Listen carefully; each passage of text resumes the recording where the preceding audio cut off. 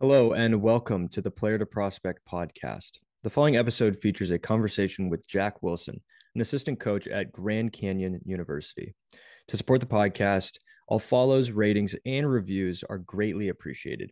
And now I present to you Jack Wilson. Since your playing days up until now, how you've seen just a change in the ways that or players develop all the way from youth to kind of maybe where I'm at in the professional ranks. Yeah, I think the biggest difference now is singular sports, like going into one sole sport, and especially we talk about baseball, they're deciding so early, like this is. I have to. They feel like they have to concentrate on one sport, and I think it's a Mm, huge disadvantage because there's so many great athletes in the game of baseball that can do athletic things that just baseball players can't do. I think if you look at the mm, most athletic players in the game, you'll find a background of them playing multiple sports when they're kids all the way through high school. Now, there comes a certain point for everybody where they decide, okay, this is what I want to do and go all in. But I think there's so much pressure now to, if you're good at something, you have to go all in. So like the development is yeah. crazy early, really, Mm, really early for a lot of these kids, and the hours they put in is too much in my opinion. Like it's kind of mm, just it's and that's part of it. They get bought into why I have to have a scholarship in hand by sophomore year of high school. So that means in seventh grade I have to go full baseball. I got to give up any other sport because I need to go 4 to 5 days a week the entire year so that I can mm, get to that D1 scholarship or whatnot. So yeah.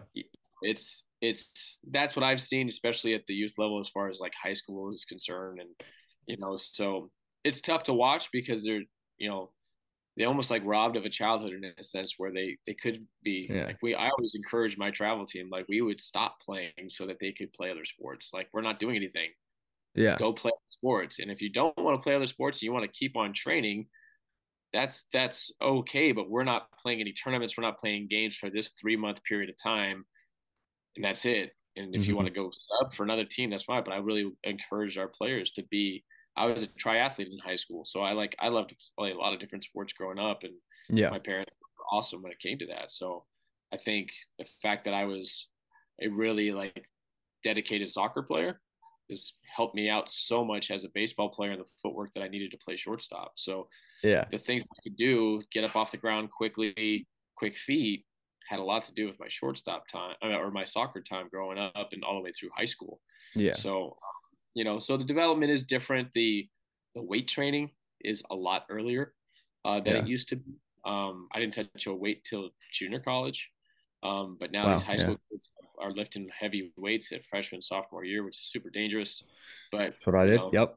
yeah, it's super dangerous. Everybody grows and gets at different peaks and different times, and there's plenty of guys that are strong enough in high school to do that. And I'd never let my son for 4 years of high school touch a single weight because he was growing Wow. so fast.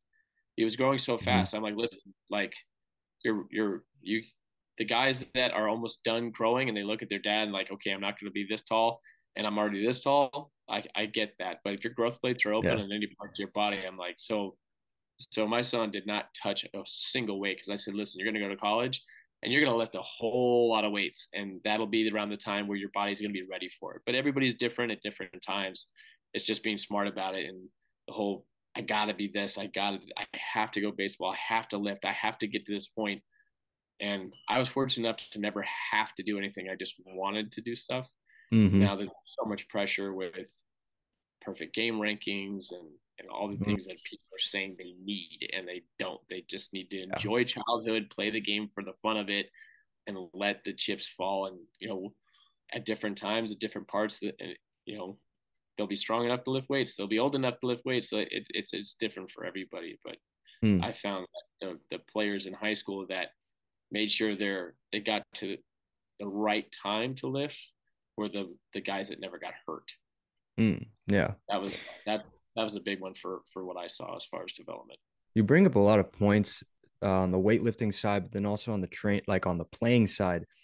Is it that it's too much or it's that it's too focused? Because, like you said, you're a tri-sport athlete. It's like you have Right, the energy to do it all, but right. But like if you focus it solely on just baseball, it's like there's only so much skill development you can do with the tools that you have.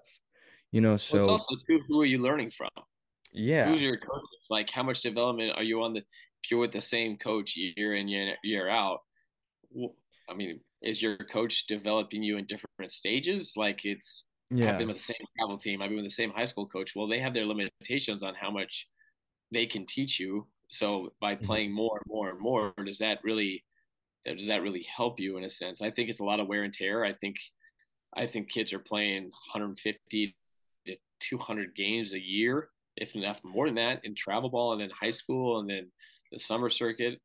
It's a lot of wear and tear on a game that has wear and tear on specific parts that the more your arm usually only has so many bullets in it, and Mhm. you're always throwing and throwing and throwing and throwing, and by being a multi-sport athlete, you're able to give yourself a break. You get to, when you play soccer, you can give your shoulder a break. You can give your Mhm. elbow a break.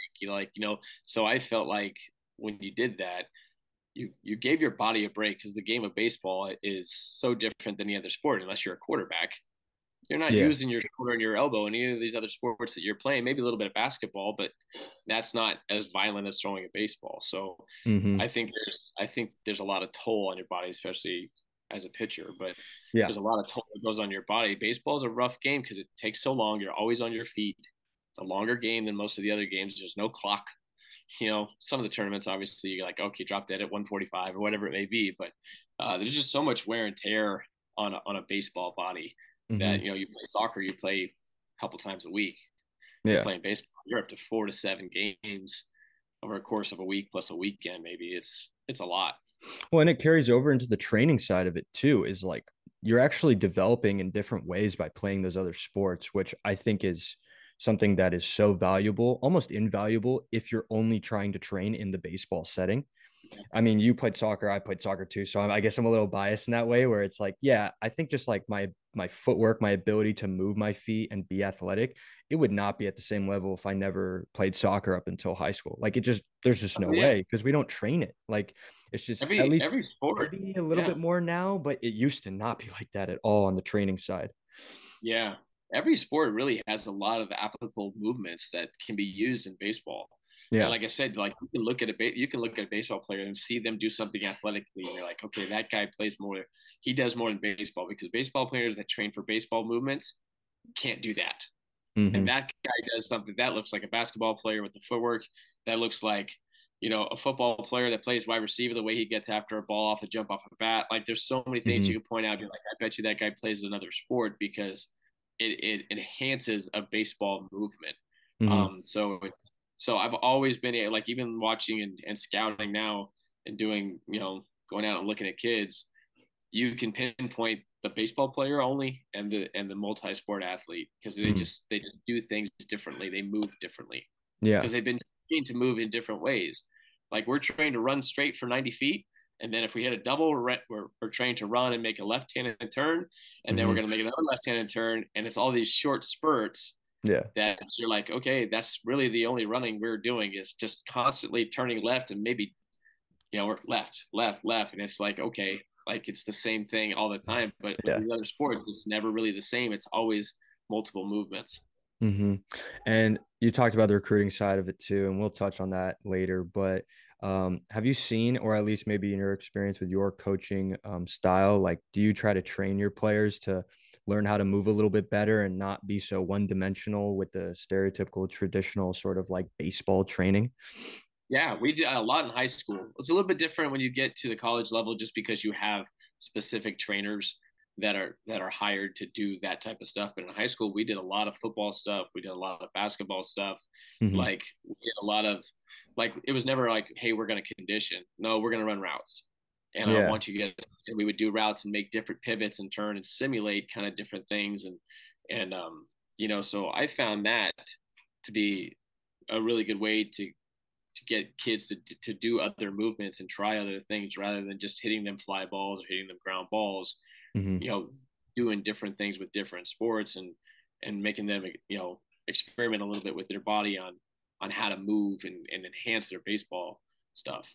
Yeah. I mean, it really boils down to just not making, but developing the athletic sort of ability, just the Right. general athletic feel, your ability to understand how your body moves and also get better at moving.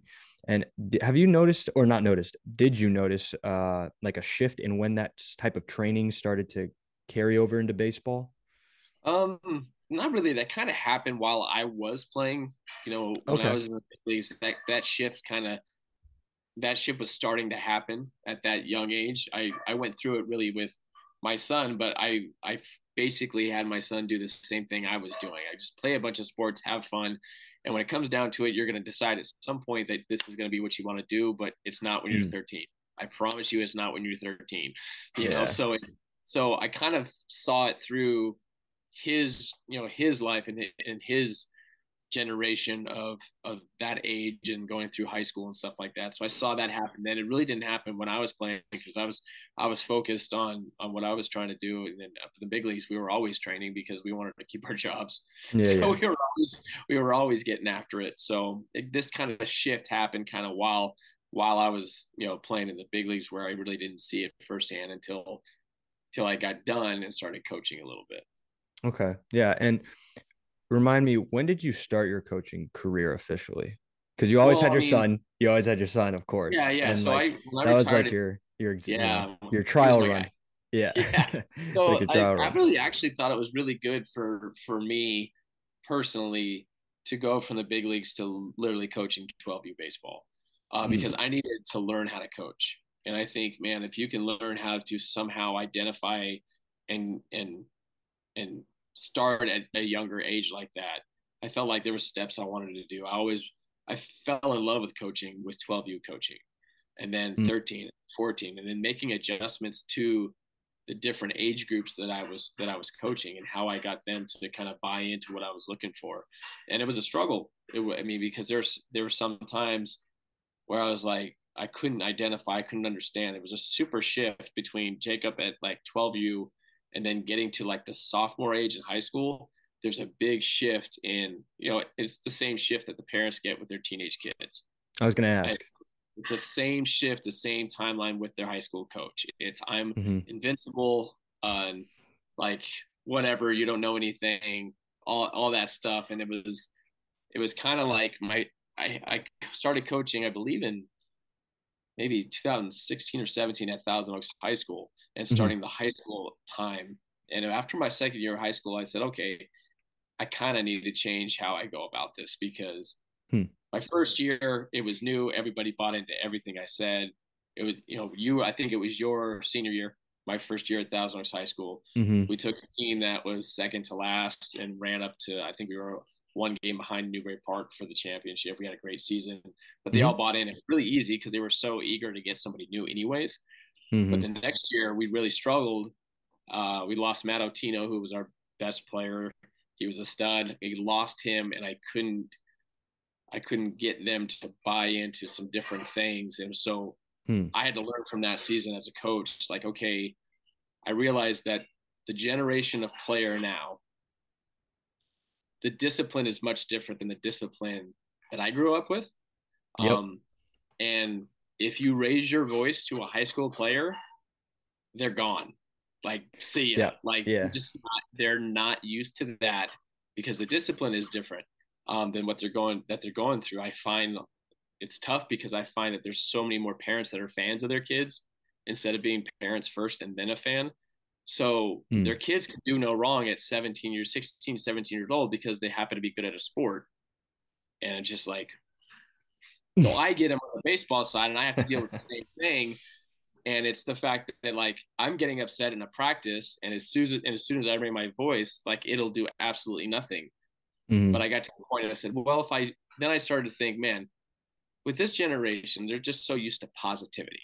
They're just so used to people telling them how great they are. Yeah. So I kind of started using that in a sense where I'd be like, hey, I'll see something like, I really like what you tried there.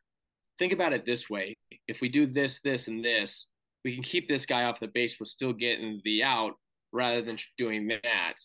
And they Hmm. would completely buy into that because I started it by saying, I really like what you tried there. I Yeah. like the I like how you went kind of outside the box and trying to make that play. Yeah. But then bring in the teaching part of it, and that Hmm. style I found was like life changing for me as a coach, because I was like, okay, this is how you deal with this generation of player. I Uh, see. I see. Yeah. Yeah. get yeah, you can. I can if I could get to the point where I could just look at you a certain way and you knew I was mad, and without raising my voice, like that's when I know I'm locked in, because that's when you know, like, really, like, come on, It's like it can be like it's better. like, Like we can do and better. I could get the same as what I used to get and yelling at a player. I could get the same reaction, but more positive, with Yeah. just like letting him know I cared about him. I wanted him to succeed. I just needed to know that this wasn't the right time to be whatever he was being at the time, whether it was like, hey, let's get back to work. And so Hmm. that kind of changed with me, and that, and just kind of how this age group, this generation of baseball player is used to being treated, Mm. from rankings and other people. They're just always being told how great they are. So I kind of use that Yeah. to try to become a better coach, and so I can relate to them.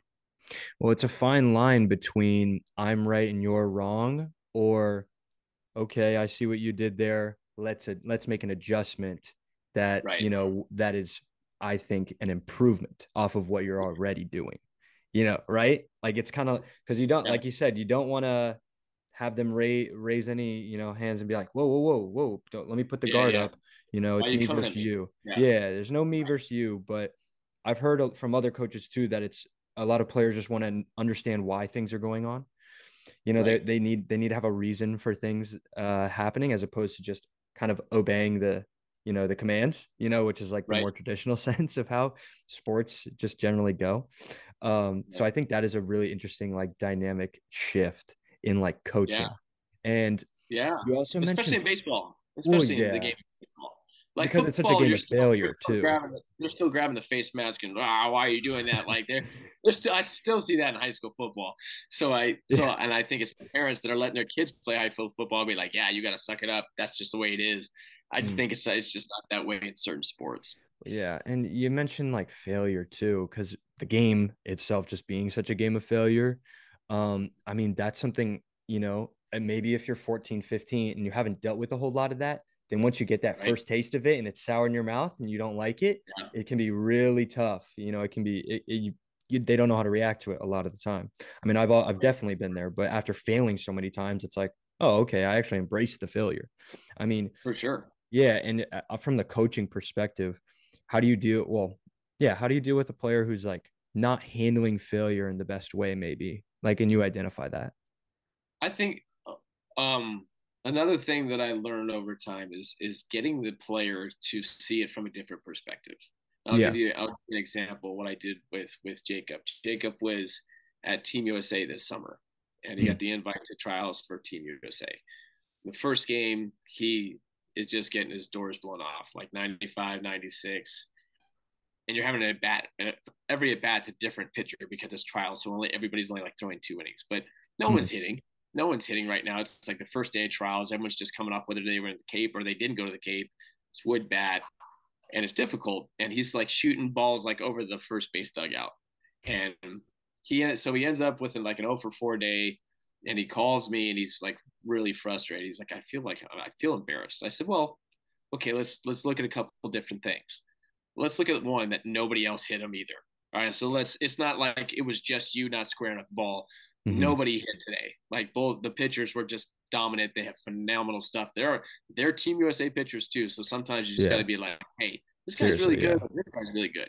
Hmm. And I said, and then the different perspective was, well, no, it's really cool. And I said, what's really cool is that all these scouts and the people that are evaluating you just saw you get beat consistently with 95 plus fastballs. I said, how awesome is it going to be over the next few days when you start spinning on fastballs? How that makes you look as a player that can make an adjustment. I was like, Yeah. man, all we do is make a little adjustment, and just that is too. And we were talking about scouting of somebody making a team.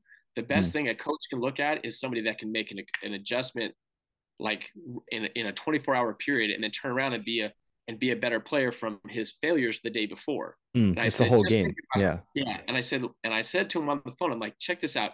we can make some adjustments right now. And I said, listen, you're going to look amazing when you spin this around. And all of a sudden you're going to show it because they're going to see a guy that made an adjustment from day to day, which is Mm-hmm. everything that baseball is. Yeah. Everything about baseball is making an adjustment. So we made a little adjustment with his swing. We made it a little bit shorter. We spread out a little bit more and just kind of made an adjustment. And he went off. But it was more the fact that he started the conversation with, I feel embarrassed and I feel down. And I gave him a new goal that Mm-hmm. completely wiped out what he was feeling at that time. Because I said, hey man, like all we got to do is this and you're going to be fine. Like the failure, Yeah. like you said, racing the failure and learning from it. Like failure is one of the best teachers we can ask for, is to fail and to learn from it. Yeah. But it makes you, when you do make an adjustment, when you do turn around and say, oh, you're doing this, I'm going to do that. And you're able to do that as an athlete, the sky's the limit for you because you're showing that you can make those physical and mental leaps in a 24-hour period. So Yeah. I'm big on perspective, like you talked about, is to get their mind off the negative part and give them some way to flip out on the positive. Yeah. And that's gonna be so much for a player. Then he comes in, it's like, coach, I don't know what I'm doing. I'd be like, you know what? I don't know what you're doing either. You're swinging at this pitch, you're swinging at that pitch. I wish I was pitching because I get a K every time. Like, you know, where you hear Yeah. some coaches have that philosophy where I say, hey, well, let's talk about it. What do you think you're doing? I said, well, think about it. If we just eliminate this and this, and you had you just missed this pitch, you just missed this pitch. There's a lot of positives here that we can build on. And all of a sudden now they get get themselves in a much better mental situation to go Mm-hmm. forward. Yeah, I mean, looking at anything in a positive light is probably the ideal thing to do, but it can be difficult to identify the failure as the opportunity and then the adjustment as like the action, on that opportunity. I mean, I can think of just this season, whenever I had a struggle and it's like the only thing I can focus on is like the miss or the, Right. I missed the spot or I walked the guy. And it can be, you can get in your head like really easily. You can let the gears start to run away, like way too fast for what you can handle. So I guess, do you have any, instead of maybe like sitting down talking, like, are there any in-game sort of little like mental cues you like to give players who are maybe they start out 0 for 1 with a strikeout or the pitcher has a bad first inning? Because like those little things, like if you can identify them in the moment, can be really valuable.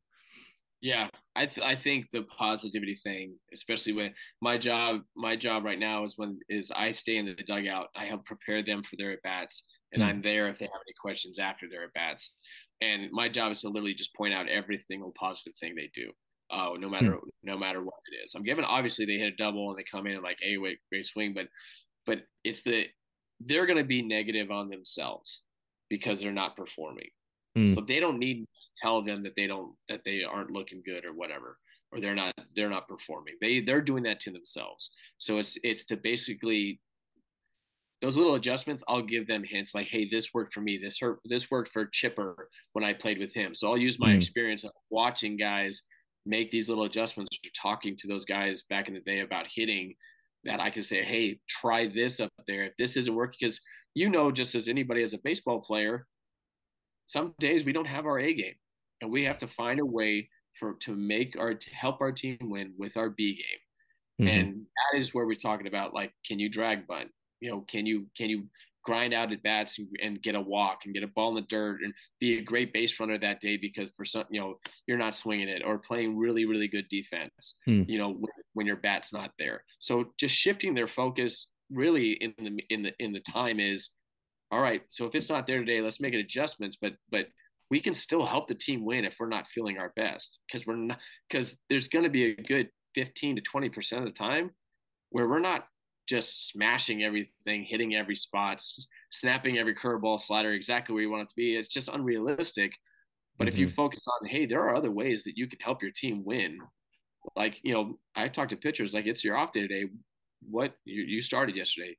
How are you going to help your team win today? Like, what's your thought process? There's always ways to help your team win, Yeah.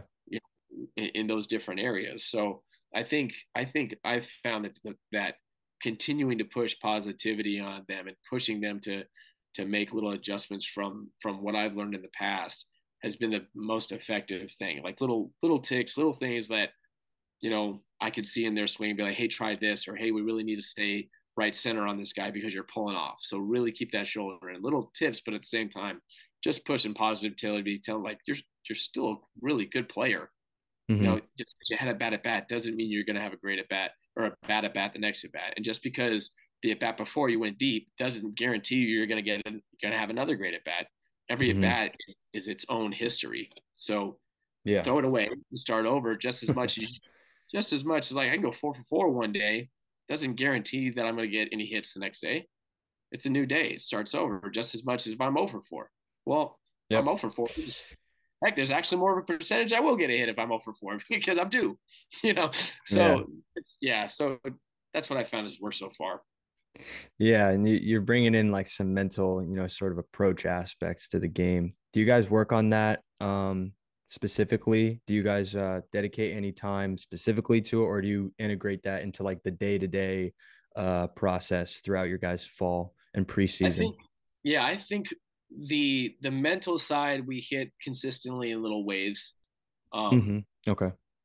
when I first got here, I was a little late because I was doing the USA baseball stuff in Florida, Mm-hmm. so I was able to kind of do like a PowerPoint presentation and talk about different things and really kind of what kind of person or coach that I was, what to expect because they already had like 3 weeks of practice. But Mm. a lot of that meeting was talking about the mental side and what it takes to be what it takes to chase greatness. And so a lot of the things we talk about, like I gave them 3 questions, like what do you want? So we talked about the room, like what do you guys want this year as a group? Now Mm. these were things I did in my own personal life. Like if I wanted something super bad, I was like, okay, what do I want to achieve? It has to be real. So obviously we're talking about Omaha, we're talking about a WAC championship. I said, well, what are you willing to do to achieve it? Like, what are you willing to do? Basically, physically, what are you willing to do to make that happen if you want it that bad? And then the Mm-hmm. third question, what are you willing to sacrifice? What are you willing to give up in order to? Because there's not too many things in life that we want really, really bad that we don't have to give something else up to do that. You want to buy a really nice car, you're going to have to give up some of your extra money that you might be going out or going or entertaining yourself. You're going to have to give that up if you want the car. So most of the things that we really want in life, the special things, have to have some sacrifice. So that Mm-hmm. was kind of a mental grind for them to understand because it was like, it's not just going out there and playing baseball. You have to, the mindset of what it takes to be out there. And I told him, you got 200 and something days. It was like 259 days until the first game in Omaha. Like, how Mm. many of those days are we going to throw away? How many of those days personally Mm. are you going to make sure that you're trying to accomplish your goal? So Hmm. that mental side, I think a lot more of it happens during the season when things are counting and there's records and stuff like that. I think in fall, we're still in that phase where, I mean, we're still trying to shape out a roster. We're still trying to shape out who's going to be the 3 starters on a weekend, who's your midweek guys, who's your Mm. shortstop, who's your backup second base, like all that stuff is so focused and letting these guys play that I think the mental side really comes in January when we get back together after the holidays and sit down and understand what it is we've done in fall and what we have to do, and then really grinding on the mental side of preparing for big teams, big opponents, big games, stuff like that. Mm. I love that side of the game. I think that because in order to play in the big leagues, you have to be crazy mentally strong, or else Yeah. it's just gonna fold. Like it's a very difficult thing. There's self doubt that floats in there every now and then, and that's just something you gotta battle against. And I say the best guys have the shortest memories. They just forget because they have you have to be not cocky but confident that every day you're going to go out there and help your team win a baseball game, regardless of what you're feeling at that point, whether you're not feeling good with on plate or on the mound, whatever it may be, that you still are going to have an impact. So, Mm. as you know, the grind of being a professional baseball player is most guys, if they don't make it, it's mostly because of the mental side of how to get out of a jam, how to get out of a rut, Mm. and the guys that can get the fastest and the most You, efficient. yes, you are hitting on a key lesson that I've learned this year. in that we all have these grand goals. You know, I want to make it to the big leagues. You guys on your team want to go to Omaha, but Right.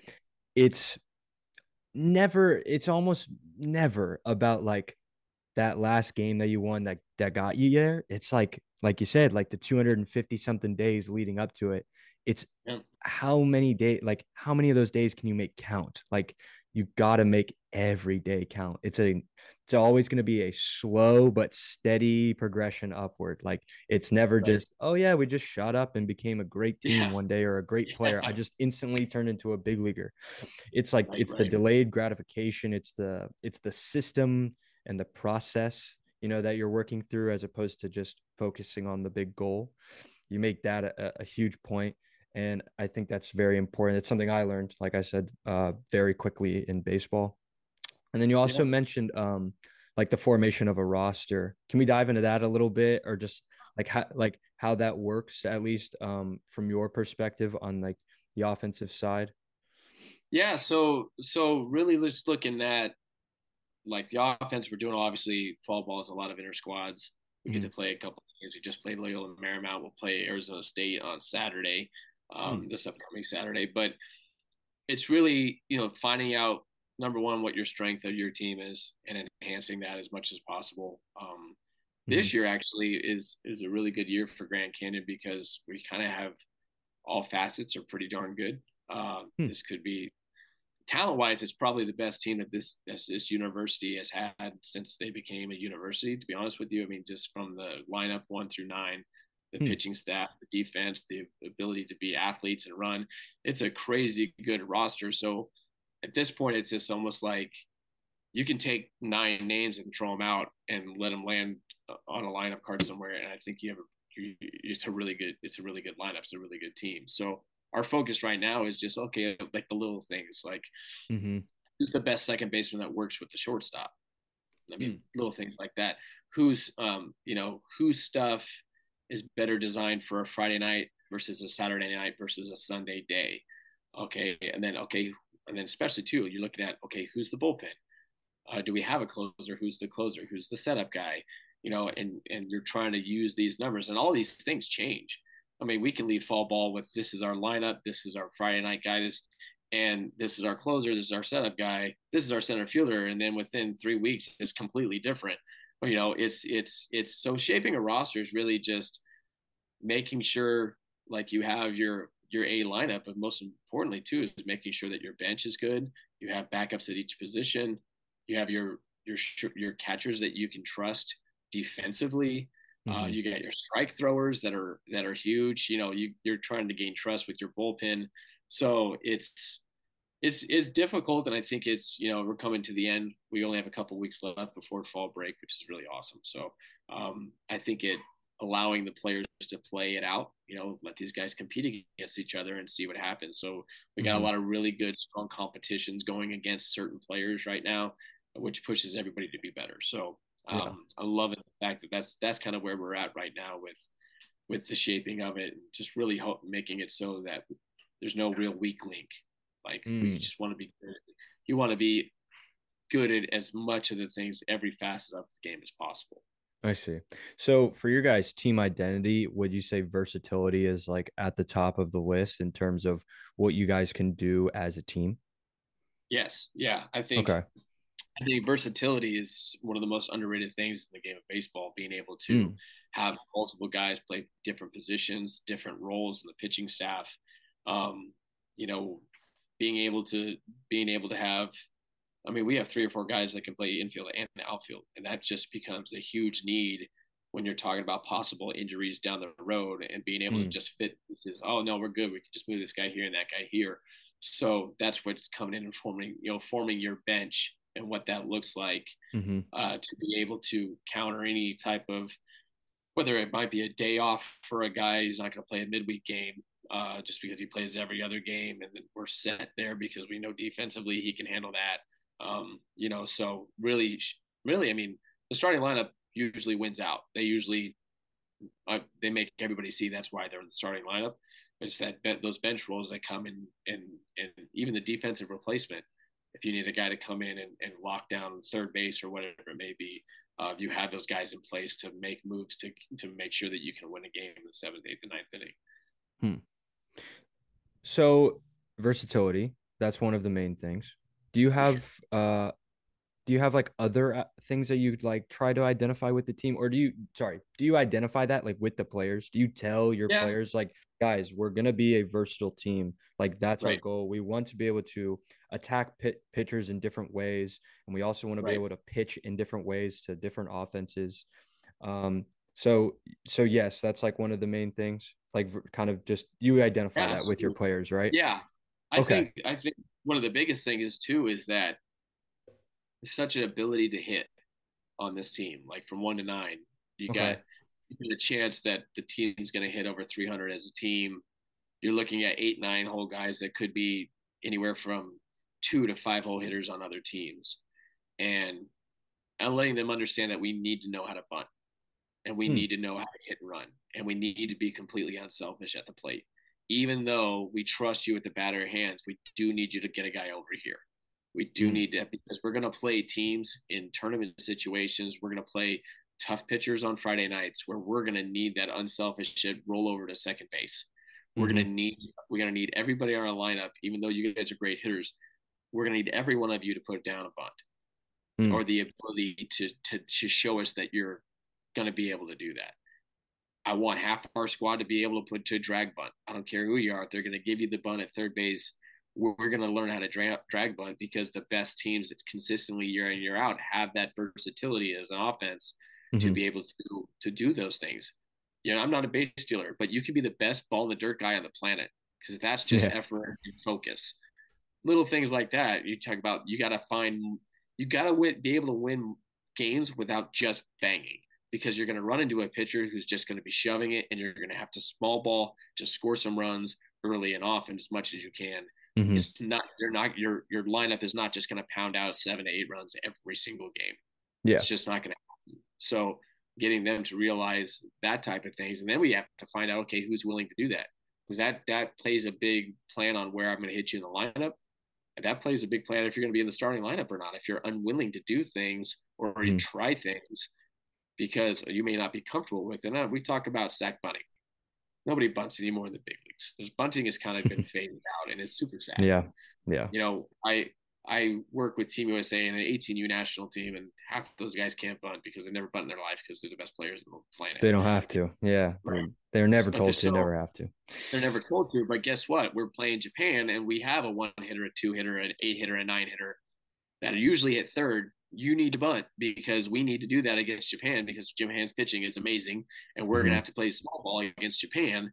So we are taking guys on our roster to beat Japan that are literally there to bunt and base run, and those Hmm. two. And we're leaving prospects behind and not taking them to the world the World Cup of baseball because those other guys gave us a better chance of beating teams that we know we had to do smaller things. So like Yeah.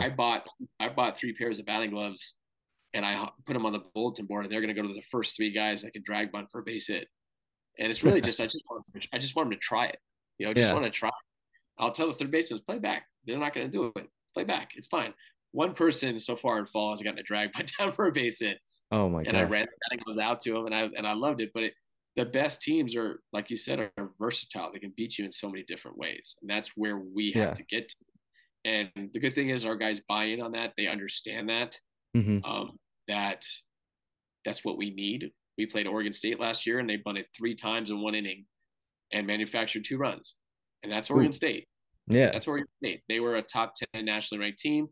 I think they didn't make it out of their regional that they hosted, but they were a top 10 national ranked team, and they bunted 3 times in 1 inning. That's all I should have to say, because Oregon Yeah. State's Oregon State. They're amazing. They're one of the best teams every single year, Hmm. and that they practice that. They obviously worked at it. So I say, I ask people like, "Are you a good bunter?" Oh no, I'm a bad bunter. Well, how much do you practice it? Because you're going to be bad at something you don't practice. Yeah. It's like I say, you hit a 90-mile-an-hour fastball? Yeah. Okay. Well, I won't let you hit for 3 weeks. And then then I'm going to throw you nothing but 90-mile-an-hour fastballs. You're going to hit it. Probably not very well. No. Well, if you haven't bunted in 3 weeks, then you're probably not going to bunt very well either. So it's like, if Yeah. you're going to hit 90 because you practice hitting every day. It's like all you got to do is practice bunting every day, like seriously, because if we're in a whack championship and we got to get a bunt down, do I have to pinch hit somebody for you because in the fall and in the spring you didn't dedicate yourself to being the best bunter you can be? So now I Yeah. got to take the game because I got to get somebody else that can. So Mm. they're buying on that. They're all in on that stuff, which is really cool. Yeah. That's a good way to logic them into It is. buying in. But it's also too, what do you want? What are you willing to do? Yeah. What are What you are you willing willing to to sacrifice? sacrifice? Yeah. What are you willing to do? Are you willing to run defensive bunt plays at 100% speed so that we know the speed with the pitchers and the infielders? Are Yeah. you willing to be the best bunter you can because your name might be called to put a bunt down for us to make it to a regional or not? Like that Hmm. is entirely possible. Yeah. And you never want to be in that situation and to look back and be like, what if I just worked harder at bunting? And Hmm. then you have to live with that. So it's like, well, just take it out of the equation and get good at Yeah. bunting. No what ifs. No what ifs. We don't want those. Yes. So I guess this all kind of boils into the funnel of like culture. But it's a buzzword, culture, and Right. I don't love using that word, but I mean, is that really as simple as it is like for you guys? It's as simple as, kind of like buying into just the process as part of your guys' culture. Because like obviously for players, Yeah. they have to collectively like come together, in order Yeah. for a team to really like perform to the best of their ability, right? So it's like Yep. you have to kind of communicate like very clear things for players to be able to buy in for, you know? Right. Yeah. I think team captaincy is a big deal, especially when you're talking Mm, about a clubhouse versus the offices of the coaches, and having those people in play, which we're lucky enough to have those type of guys in our clubhouse this year, which is really good. mm, But it is to get them to understand and buy into something. And like I said, it's giving them a different perspective and understand like we might be doing drills that you don't like, which we all do drills we don't like. I'm sure the hours of bunt plays that you do in spring training are just lovely for you. I'm sure you have a blast with that because I know I did. mm.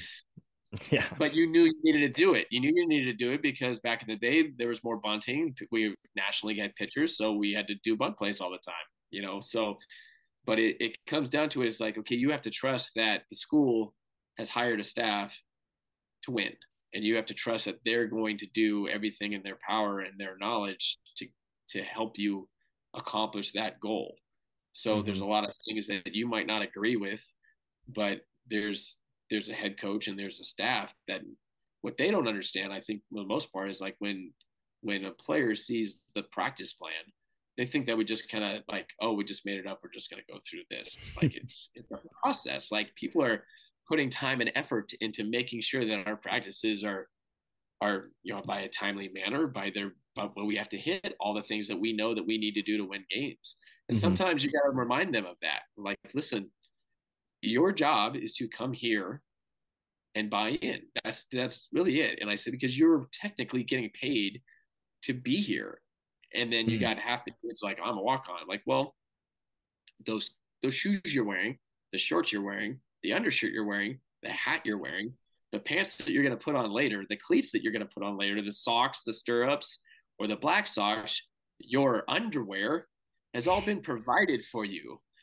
Well, you are being provided with value, which is basically being paid for something. So, yes, you're here. The school is providing you things, whether it's scholarship money or equipment, Hmm. and you're here to basically follow our head coach's lead to go out and do what he thinks puts us in the best situation to win. And sometimes you just gotta they have to be explained that like, no, this is real life. This is how it is now. Like, and if you want to play at the next level, you're gonna find the same thing. Like you're gonna have to make adjustments from your A ball coach to your high A coach to your double A coach to your triple A coach to your big league coach. You're gonna have to adjust because there's things that are gonna be like, what, I got to do that? Like, why do I have to do this? Or what? I don't make sense. This drill doesn't work for me. Like, it doesn't really matter because if the coach believes in it that much, it's that buy-in mentality that everybody has to have to understand that this is what we believe that we need to do to win baseball games and to get our Mm. players that are developed.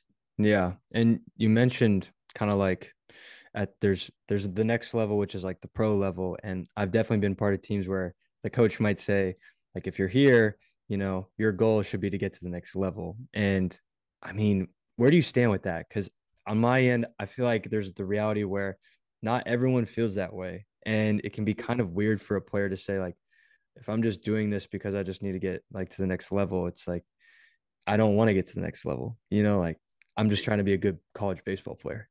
Yeah, I told this to the guys when I was talking in the beginning. I said, listen, my goal was never to make it to the big leagues. That was never a goal of mine. My Mm. singular my singular goal when I had to hang up my soccer cleats senior year, crying my eyes out because that was my sport, that was my baby.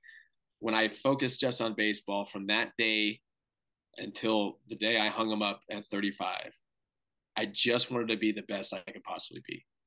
And Mm. because everything else I couldn't control. I can't control if I get drafted.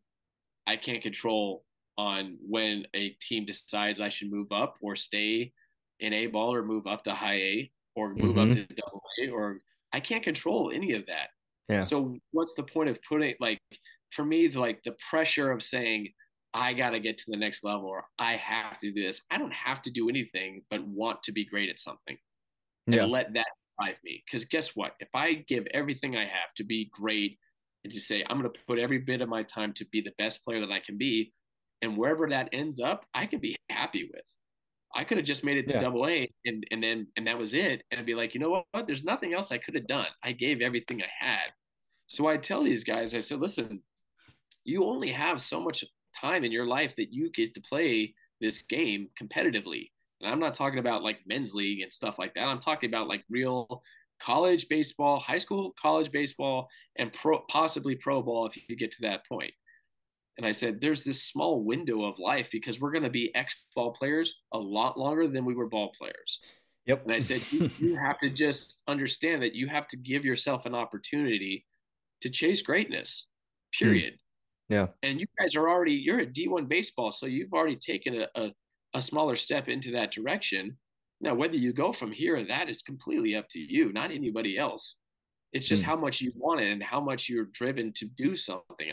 I don't think you have to want to get to the next level. You either want to or you don't. And that's okay. If you say Yeah. I want to play college baseball and get my degree and I want to go be an engineer, that's awesome. So do that. And I said, but don't put extra pressure on something you really can't even control. We can't control professional baseball. We can just Yeah. control how we are. We can control how we are every single day. And I said, listen, all I wanted to do, I never tried to beat out anybody but myself. Mm. Like I can't beat out Derek Jeter because I'm not Derek Jeter. He's Mm-hmm. Derek Jeter, and he's definitely not focused on worrying about beating anybody else. He's trying to make himself the best he can be. Yeah. And I said, just focus on yourself and coming out every day and beating yourself from the day before. Mm. Beat out him because he's the only one that's going to keep you back is yourself. You're the only one that's in your way. Yes. Oh my gosh. I've found that to be the case is like so many players, like they get in their own way more than anything else in their playing career. And it's Well, they shocking. focus so much on this guy's ranked this and I'm only ranked this and this Yeah. guy's I've had this that guy's this. happen. What? Yeah. Why does it matter? Whatever. I told the guys I got drafted by St. Louis in 1998. Seems so long ago, but it wasn't. All right. I got drafted in 98, and the St. Louis Cardinals had five shortstops in the top 100 prospect list. Like every level, they had a short. And, and like somebody pointed out to me, I'm like, yeah, but what does that have to do with me? It doesn't have anything to do Yeah. with You me. haven't That even means stepped on the field yet. them. I'm like, I'm still Yeah. going to Johnson City, Tennessee to play rookie ball, and I'm going to have a chance to play shortstop and start this whole Yeah. journey, I guess. So it's like, that Hmm. doesn't have anything to do with me. That's what has to do with them. That's great for them that they've succeeded.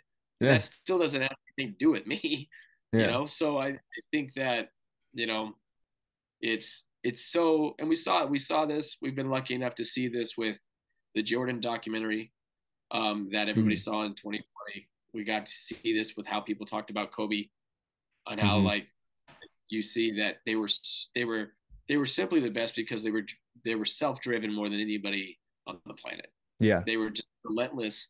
They were never satisfied with Mm. anything that they did.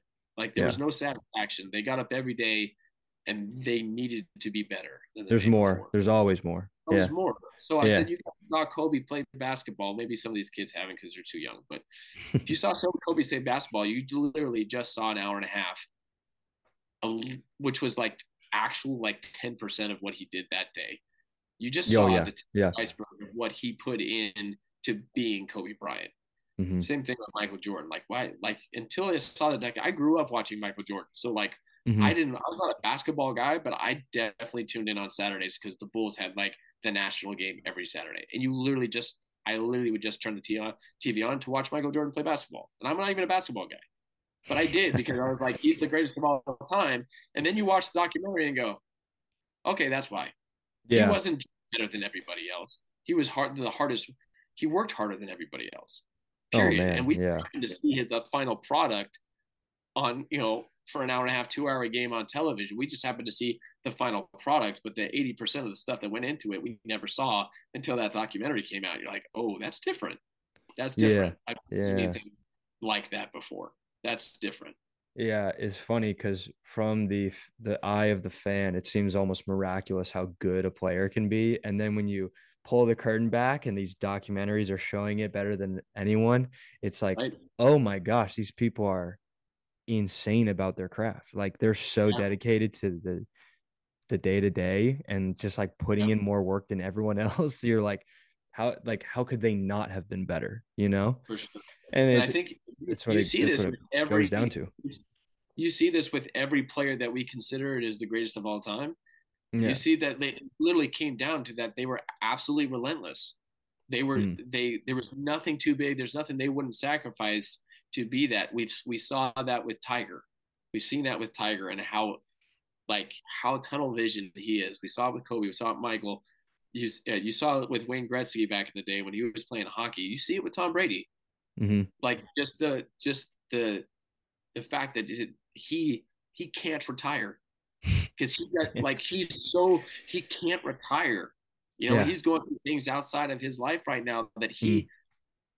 he doesn't know what he would do. And everybody that gets to a point when it's time to hang him up comes to that point, and do I or do I not? Or Mm. who am I? Who am I if I do?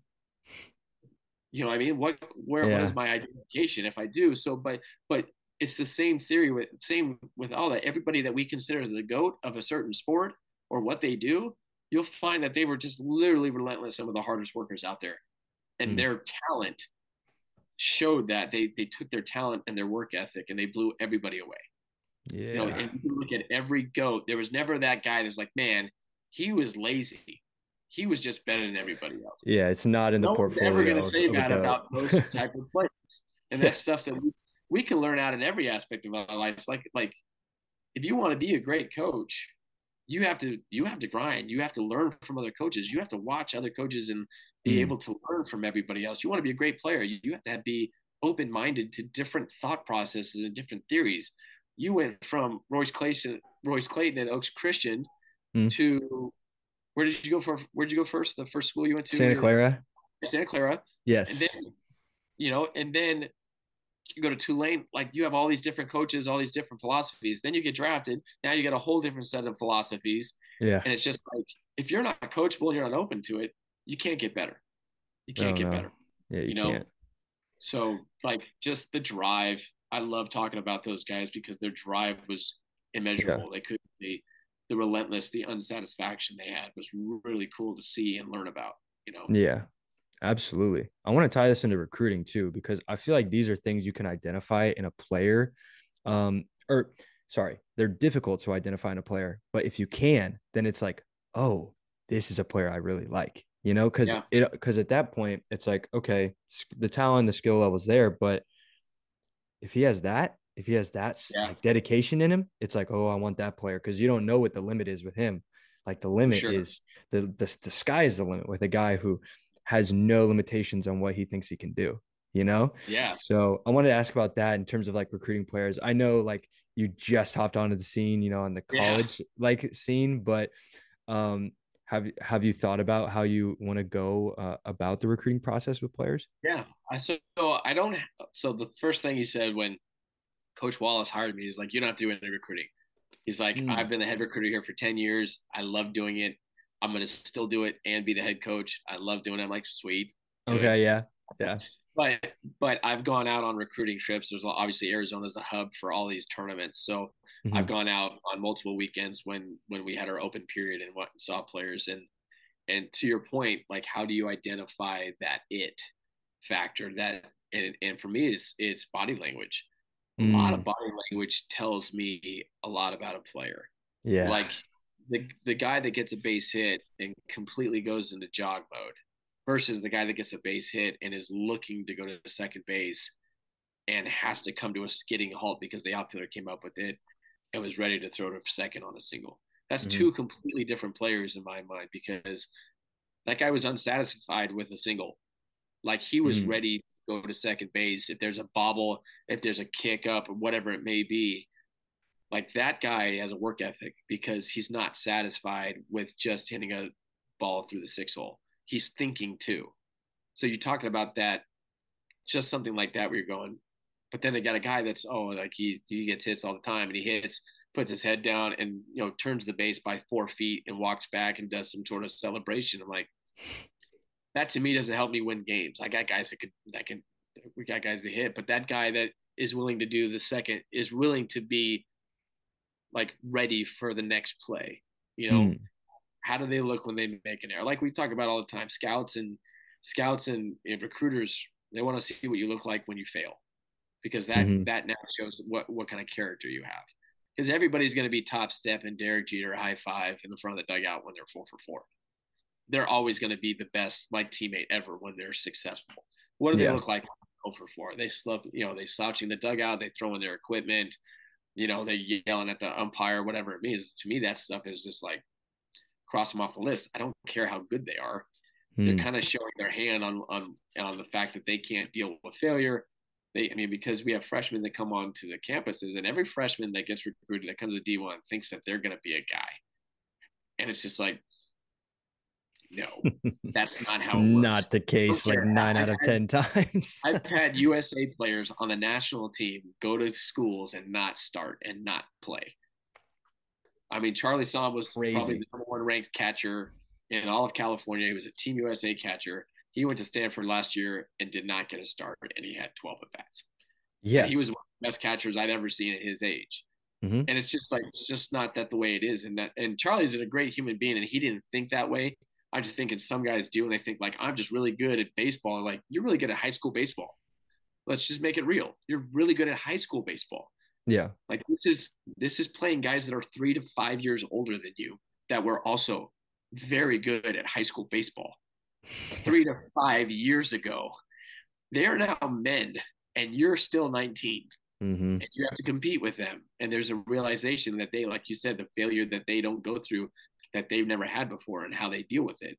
So give me the guy that runs around hard, who gets after it, because he's the guy I think that's going to deal with adversity a lot better than the guy that's just used to getting hits, who cruises around first base and gives up Hmm. his signs to the first base. Like, oh, yeah, I got a single because Yeah. Yeah. never done that before. You got to give some sort of sign to your guys. But those are Oh. the things that I'm looking forward to because it's just their mentality is going to be that mentality of that type of player that gets after it is going to be one of the hardest workers because the one thing that in baseball that happens the least is that guy that turns the corner hard at first base looking for second on a routine single. Hmm. That tells me that guy is going to deal really well with adversity because he works his butt off.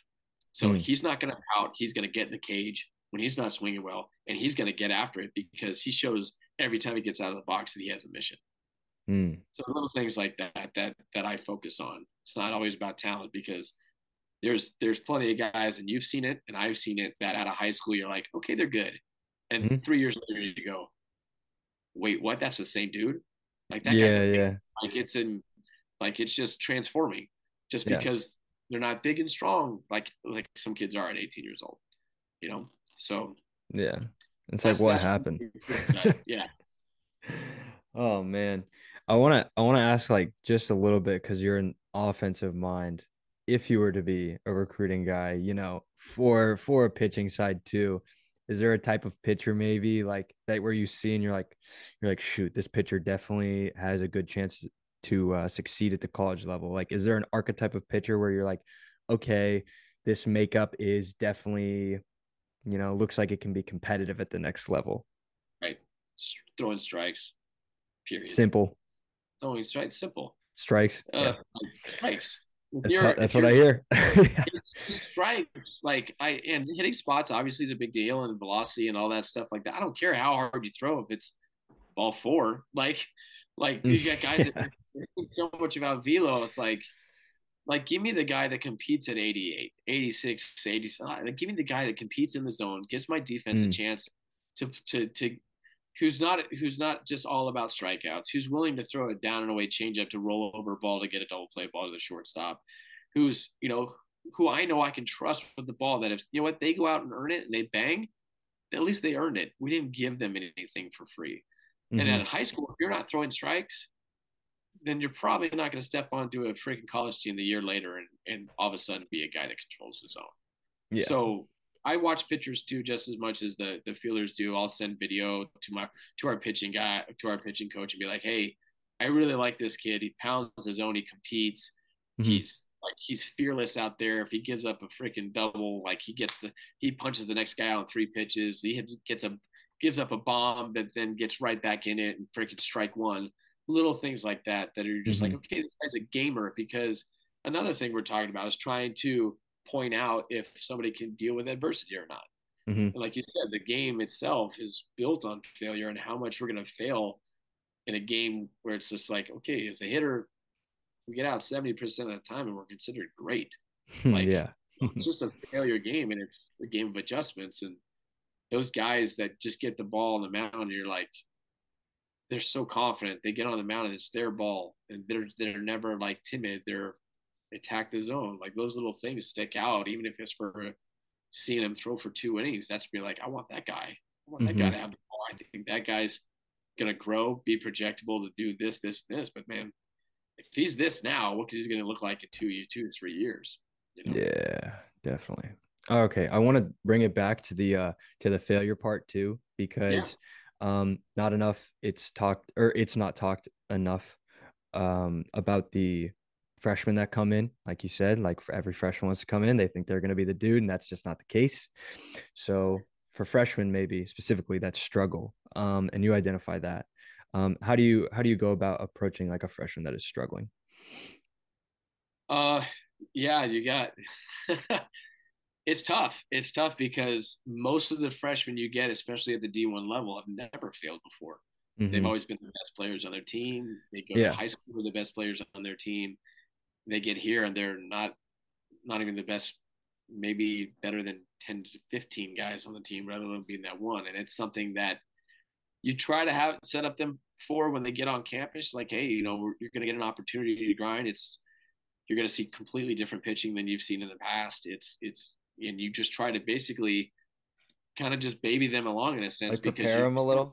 you prepare them a little bit. Be like, hey, this Yeah. is this is going to be different than anything you've ever gone through before.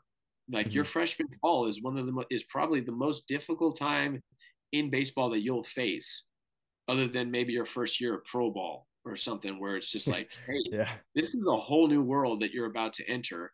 And Hmm. oh, and by the way, like, something like 1.9% of all freshmen play their freshman year. Out of all the freshmen that go play D1 baseball, Yeah. you don't necessarily point that out to them, but you do kind of point it out, like, hey, this is different, and you have an opportunity, and we're gonna, you have a whole fall to make adjustments, and we're gonna help you with that. Hmm. And it's, there's some guys that come in that they're like, no, I'm here to learn, I'm here to get better, and whatever happens, happens. And there's some guys be like, wait, what is happening? I've never, this has never happened to me before. I'm like, Mm. all of Yeah. these guys that are here went through the same thing you did.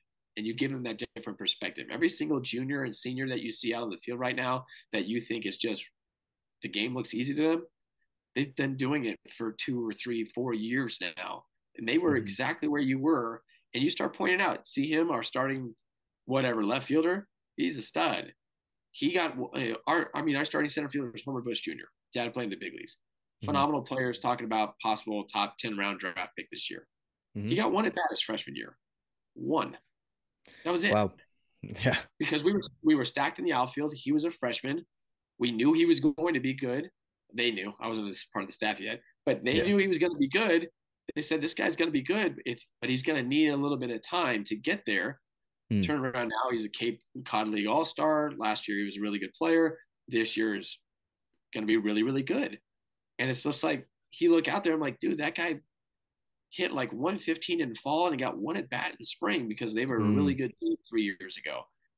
It's like everyone's been there. Like very rarely you can look at a case. Well, yeah, we had a couple freshmen. We were lucky enough 3 years ago. We had like 3 or 4 freshmen that were true freshmen that came in and took jobs away from older guys over a period of time. Hmm. We didn't have they didn't take over a spot from the get go, but over time they were able to get more at bats and then prove themselves, get a midweek start, and all of a sudden they started playing better than an older player that was starting to struggle a little bit. Hmm. But like it just takes time to get acclimated. So you try as best you can to get them to realize, like, yeah, it's everybody goes through this. Yeah. Everybody. There's a very rare few that don't. It's it's difficult though. And I hate to say it. I think the transfer portal has Oof. completely messed that up. I think it is taking away from players accepting that they have to sit on the bench for a year Yeah. and really learn and develop without maybe getting as much time as they like. Right. What is your impression on the transfer portal and how it's gone for college baseball so far? Because I mean, I've heard multiple perspectives. Right. I think it has its purpose. I think that it should be amended. There should be some different rules that come along with it. Maybe only teams can only go and get certain amount of portal guys rather than Hmm. some team just loading up and going to get 10 vets, You've already which seen would it. hurt them. Yeah. Yeah, so I'm thinking like 3, maybe 4 guys a year. Like your team can go out and get 3 to 4 max portal guys, and then you're done. Hmm. That would bring back, because then you are going to have some times where you have to fill some holes. Like next year at GCU, we're going to have to fill some holes because we have our whole team is, as far as prospective opening day lineup, if we were to talk about today, it's going to be Hmm. juniors and seniors, like Yeah. super heavy junior senior. So those guys are going to be gone. A lot of guys could get drafted depending on how the year they do. So your perspective Hmm. wise, you can say, okay, we're definitely have to go possibly look into the portal to fill some holes. And that's different than a team just saying, okay, we're going to go win a national championship. Let's just go out and buy every player we can get. Yeah. Where some schools have been doing that, where it's just like, oh my Yeah. gosh, how in the world did they get that many portal guys? And they were already great to begin with. So what happened to their younger players? And Yeah. I honestly knew there was a player going to a school that was portal heavy who literally told the scouts he was more willing to sign because he couldn't get out of his NLI that he signed to go to that school Yeah. because he knew he wasn't even going to have an opportunity. So I think it has its place. I think it's a lot of the times too, as a player goes to a place who might just went portal heavy and they have to go in the portal to get out of that. So I Hmm. understand that part of it too. So I definitely think it has a place, but it definitely has to have some rules attached to it so it doesn't get crazy out of hand like it has been. And now we're talking about I think there's a vote coming up to unlimited scholarships. So Yeah. now there's going to have a possibility of a fourth paid coach and an unlimited scholarship. So I think the portal has to be adjusted. Hmm. Like I said, I think that there's situations where like yeah, it makes sense for a player if he to not, especially too if they're already past their sophomore year. They went Hmm. their freshman year, they go their sophomore year, and they still don't get an opportunity. Well, they can't go play junior college now, which is what you had to do. I believe you did. You have to do that after you left, yeah, because you had to go play junior college for a After my year, first year, I went to yeah, junior to be college. eligible. Yeah, so Hmm. now you don't have that anymore. You don't have to go to junior college to be eligible. But now, after a second year, if you're a sophomore and you're like, this is just didn't work for me, they didn't give me an opportunity. Well, now that you can't go to junior college because you just played a sophomore year, so you got to go somewhere. So like I said, I think that there's value in it, but there's also making sure that it's not crazy out of hand to really Yeah. handle kids that are trying to develop in those current programs. Yeah. But I they do have an mentioned, out. They do have an out to say, hey, you're gonna go portal, so am I. yeah. Yeah. I mean, right now it is all fair game, I guess, sort of. But like you mentioned, like a lot of teams have that availability to go out and get more guys than Well, I mean, the others. problem really is the NIL because now they're not even giving them scholarship money; they're just giving them cash. So Yeah. now you can build a super team while still staying under the 11.7. Yeah, So that's it's kind of a wild. big deal. Like you can go out and get everybody and say, we're not going to give you any tuition money. You're a walk on, but we're going to give you $500,000 in cash so you can pay for your own school. Now you're Yeah. like, oh, crap. Now you don't even have that 11.7 doesn't even come into play. So that's why this whole thing is happening because with NIL money, you don't Hmm. have to give scholarships anymore. You can just give them cash or cards Yeah. or whatever you want, so it's Seriously. crazy. It's crazy. It's definitely a different time. And I think that Yeah. over time, hopefully some things get amended for sure. I mean, and you brought up JUCO. I think it needs to get regulated because JUCOs are gonna probably suffer. Like you're just not gonna see Right. as many guys want to go JUCO because they don't want to grind it out for a season or like they just Right. want to stay at the D1 level. When I was transferring, I literally said like, oh, like I'd rather go to a D2, for a year or like maybe I'll sit a year at a D1 instead. And it's like that's cool. Like, I cannot believe I even No. thought that for a second. Right. Like, you need to go Right. play. Like, the Yes. value you can get from going and playing at a JUCO much higher than just going and transferring and then still potentially not playing at the Division 1. Whereas, Right. I mean, you know better than anyone. JUCO transfers. If you're getting a JUCO transfer, they're coming into play. Like, Well, and they have twice as many at bats than everybody else because they get a yeah, full fall season and a spring season. They're 500, 600 at bats deep off a year because they have two. They can play as many fall games as they want. yeah, In the fall against opponents where D1 can only play two and it's a bunch of inter squads. So those JC guys are getting a grip load of at bats plus summer ball. So they're actually getting the advantage over a freshman that chills at a D1 level because they wanted to walk on instead of taking a D2 scholarship. yeah. Like I mean, junior college guy is where, you end up hunting junior college guys in the portal because you're like, these guys, if they play junior college for 2 years, they get a whole bunch of bats under their belt, even more so than the D1 guys. You have mhm. a D1 guy that plays for 2 years, he's going to have 600 at bats. You get a junior college guy for 2 years, he's going to be pushing 1,000 with two Yeah, years with fall ball plus spring times two plus 2 summers. The guy's going to have 1,000 college at bats. it's crazy. Yeah. Yeah, I mean, on the hitting side and the pitching side too. I mean, just the experience alone, like it's so drastically different and it's so invaluable, honestly. To just compare that, I mean, I think it's kind of weird. I don't think I mean, I'm trying to put myself in the position of like a parent, like would I rather have my kid just transfer to another D1 or send him to junior college after his freshman year, if he doesn't play and he needs right, to move right, on to a new place. I can't see myself saying like, oh yeah, just go to another D1 that's equally as competitive, if not more competitive, because it's like, right, what are the odds that you're gonna have an expanded role there? Like you haven't developed at all. right. Like you Yeah. need to go play, right? I think too, you could see a lot of the kids that like have that SEC or ACC Pac-12 type dream, and then they'll be like, okay, I didn't get an opportunity here, but if I go to say the WCC or the WAC, Mm, I might be a guy there.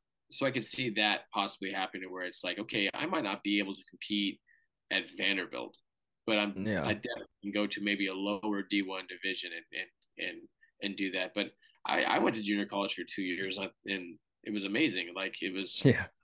but like you said, you got to play. Go. I Hmm. always tell players, I'm like, I don't care where you go, just go where you know that you have an opportunity to play your first year. The opportunity, a real opportunity, not like, oh, I'm going here. I'm like, do you not see their roster? Like they're returning everybody. Yeah. And the recruiting class that you're with is Yes. So I was like, 15 man, other do you do the kids. research? Like, man, take the It's like, D2 money and go play every day. And here's the yeah. thing now, in the portal, you can play D2 for 2 years and then transfer to D1. You can use a D2 Yeah. as a junior college now, Which is which is crazy. which is even That's crazier crazy.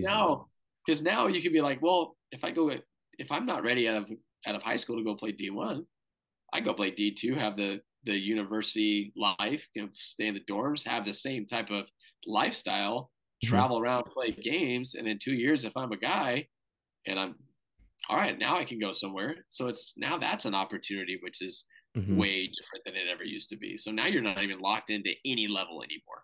There's no Yeah. lock in anymore. The only lock in is like, all right, if you go to D1, you have to, or D2, D3, you got to get drafted out of your third year. That's it. That's the only lock anymore. Everything else is like Yeah. wide That's wild. Oh my open. gosh. But I mean, you think it'll get regulated in some sort of way? Probably. I think it has to. I Yeah. think this last portal summer was different than the first year. Wasn't like there a just record amount of kids in it too? yeah, Wasn't it? record amount of kids, record amount of teams taking from the portal as far as like individual team taking a certain amount of guys Mm, was amazing. It was eye opening, but it's also dangerous too because if you're that team that really went portal heavy to win and hmm you don't like how are you gonna how did it's got to be so hard to recruit kids to go to a place where you've already shown that portal is your key to victory. So how Yeah. do you recruit a guy like a young player to be like, hey, come here? But by the way, we literally just showed our hand like we're gonna go out and get the best players every year because they're gonna want to come Yeah. here because we can pay NLI money or NIL money, you know. hmm So it's I hope it does get regulated for that purpose alone. Like go out and get players and you do it. You know, the rules say you can do this, then you can't blame them for going in that direction. I No, just think no. I think that it'd be more fair for the rules to be like, okay, we have this many scholarships, you can get this many guys out of a portal, or you can get this many D1 guys, you can get this many D2 guys, you can get this many D3 guys, and go that route where now you're kind of putting them in categories in a hmm sense. You know, that might be Yeah. hopefully something that they could put together.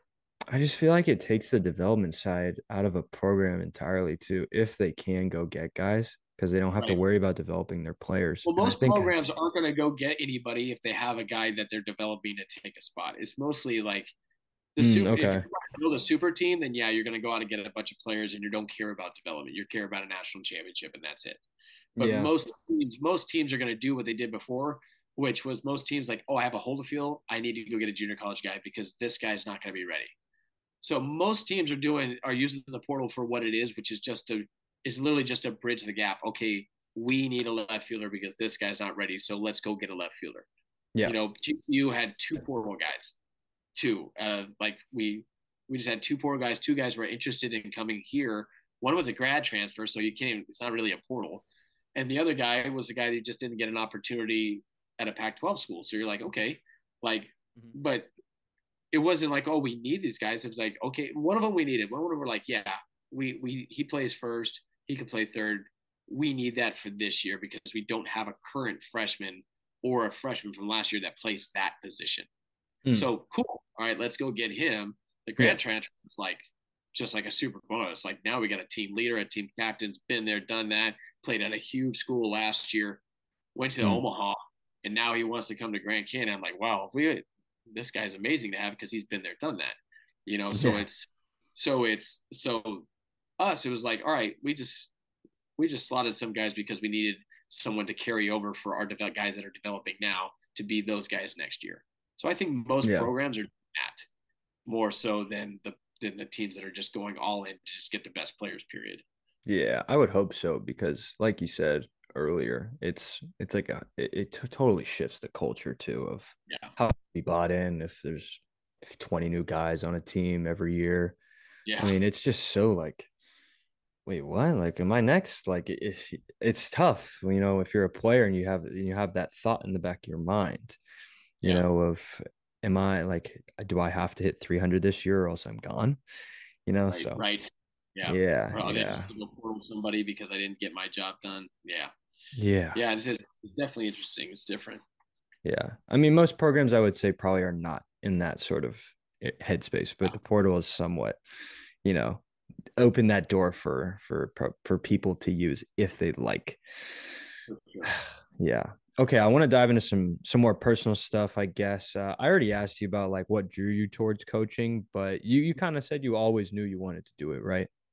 Yeah, I think once I started to do it, I kind of fell in love with it. I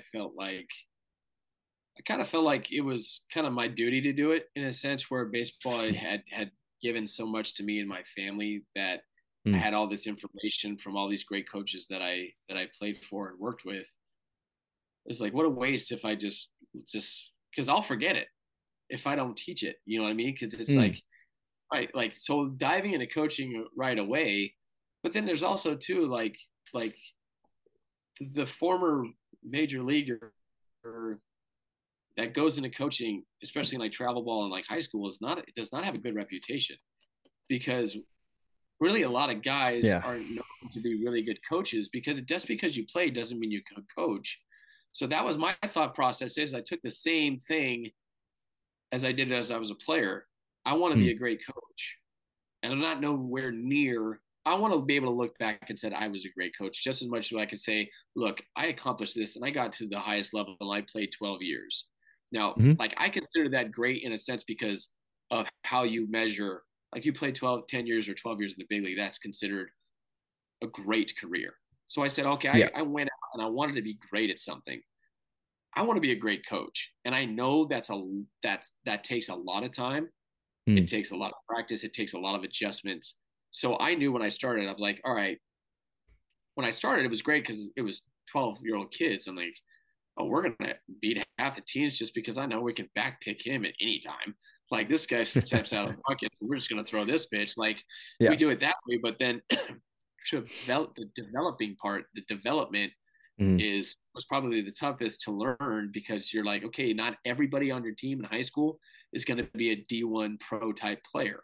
Yeah. You're going to have guys that you got to have to be able to teach the players that may never play high school baseball after high school and understanding how to mesh that all together in a practice.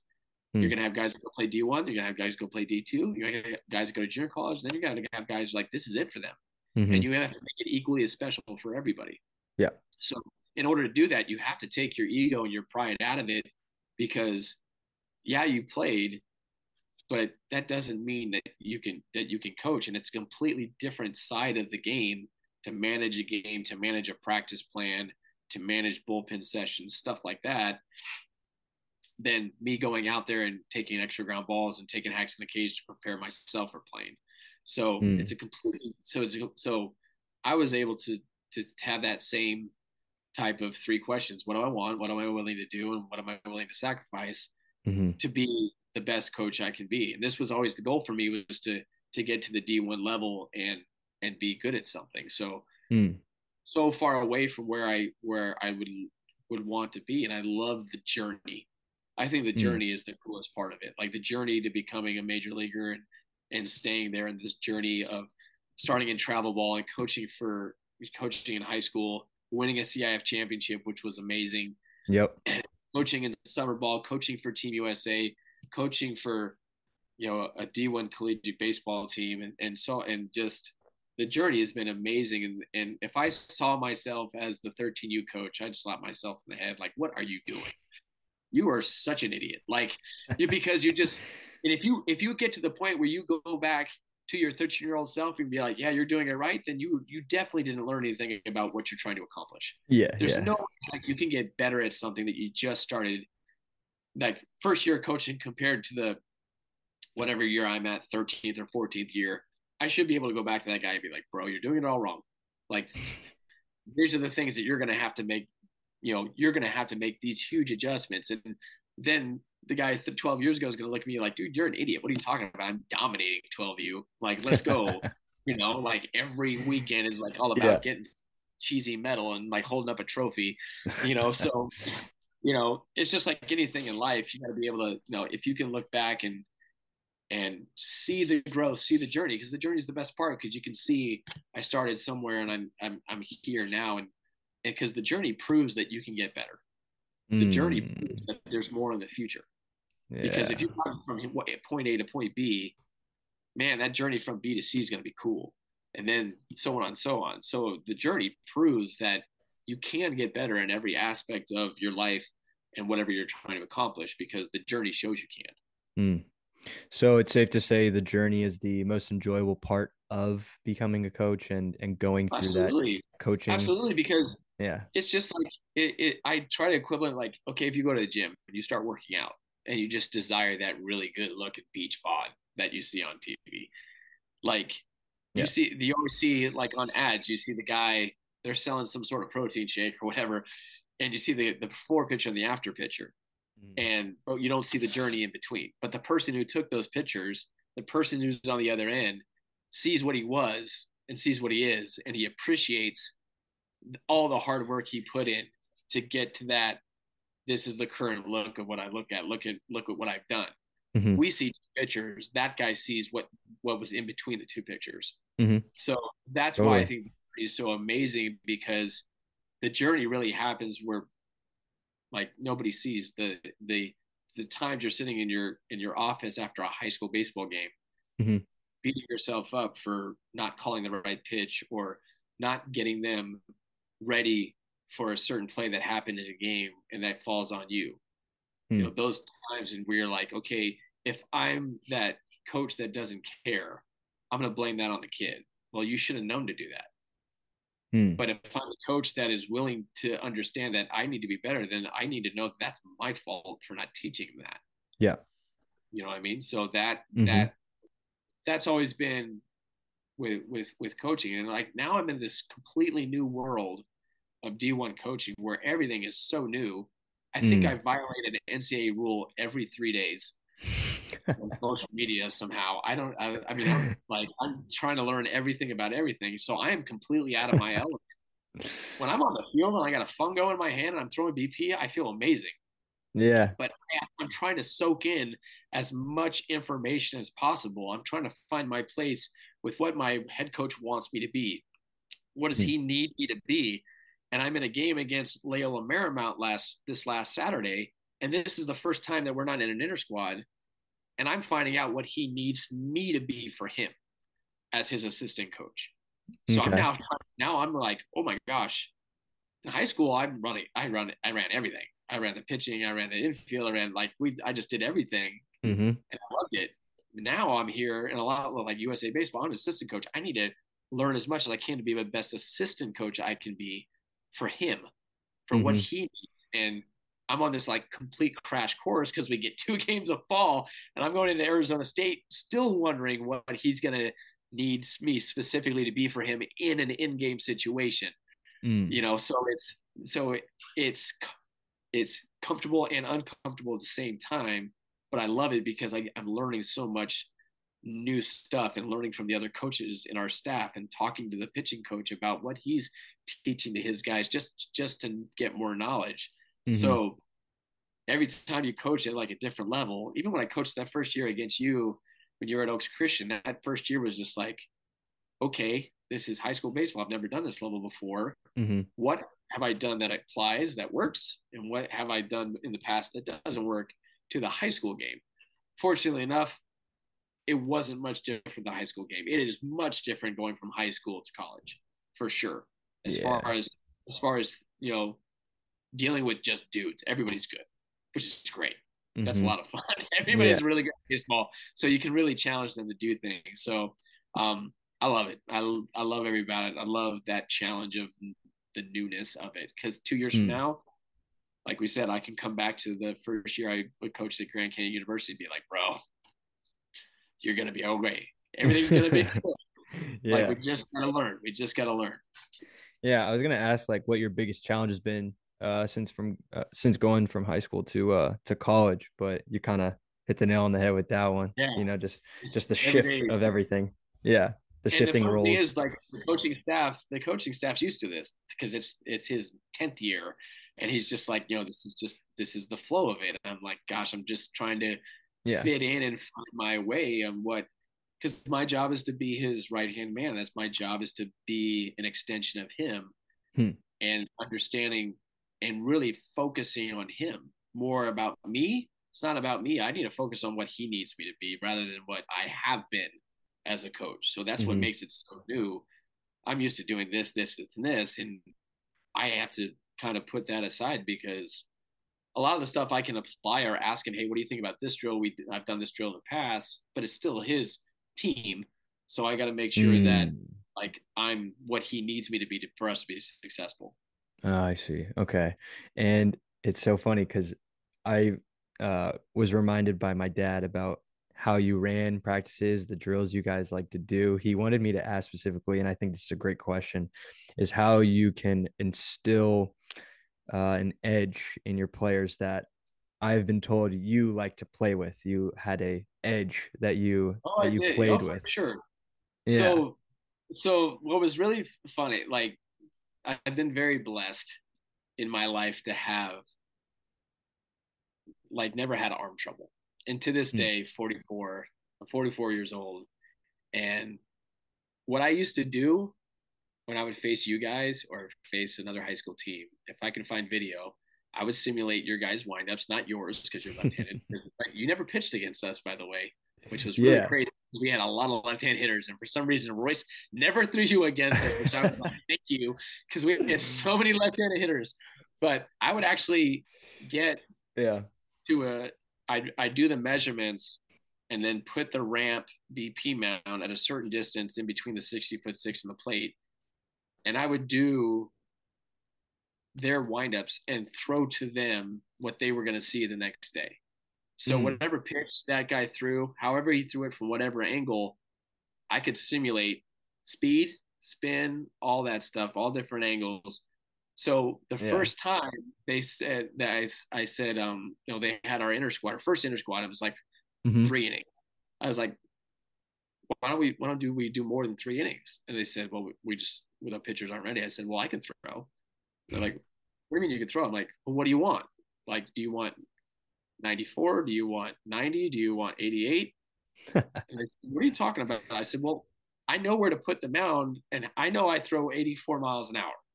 If I let it eat, I can get to 86. But I know I can throw 84 miles an hour. But if I put myself in the front of the mound and I throw from a platform at 88 miles an hour, it simulates like 92, 93 to those guys. Hmm.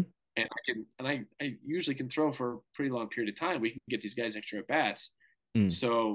So that became like this drill. They call it, you have the hack attack. They call it Hmm. they call it the jack attack. There you go. Because Yeah. what they used to do was get the hack attack, and they would make the machine, and they would do let bats that way. Well, now I literally go in after the last pitcher with a catcher. I have an L screen because they'll kill me if they hit one back in the middle. Yeah. But I just ask him, what do you want? Friday night guy, Saturday night, or Sunday night guy? And that just depends on where I move the ramp, and Mm. that edge comes out, because I literally tell him my entire goal is to get you out. I don't care. Like, I'm going to Yeah. get you guys out, and I need you guys to know that. I'm not going to lay it in for you. I'm going to throw freaking every pitch that I have, which is going to be 4 to 5 different ones from 3 to 4 different angles, to get you out, because I want you guys to compete. So that first Yeah. day, now Jacob knows.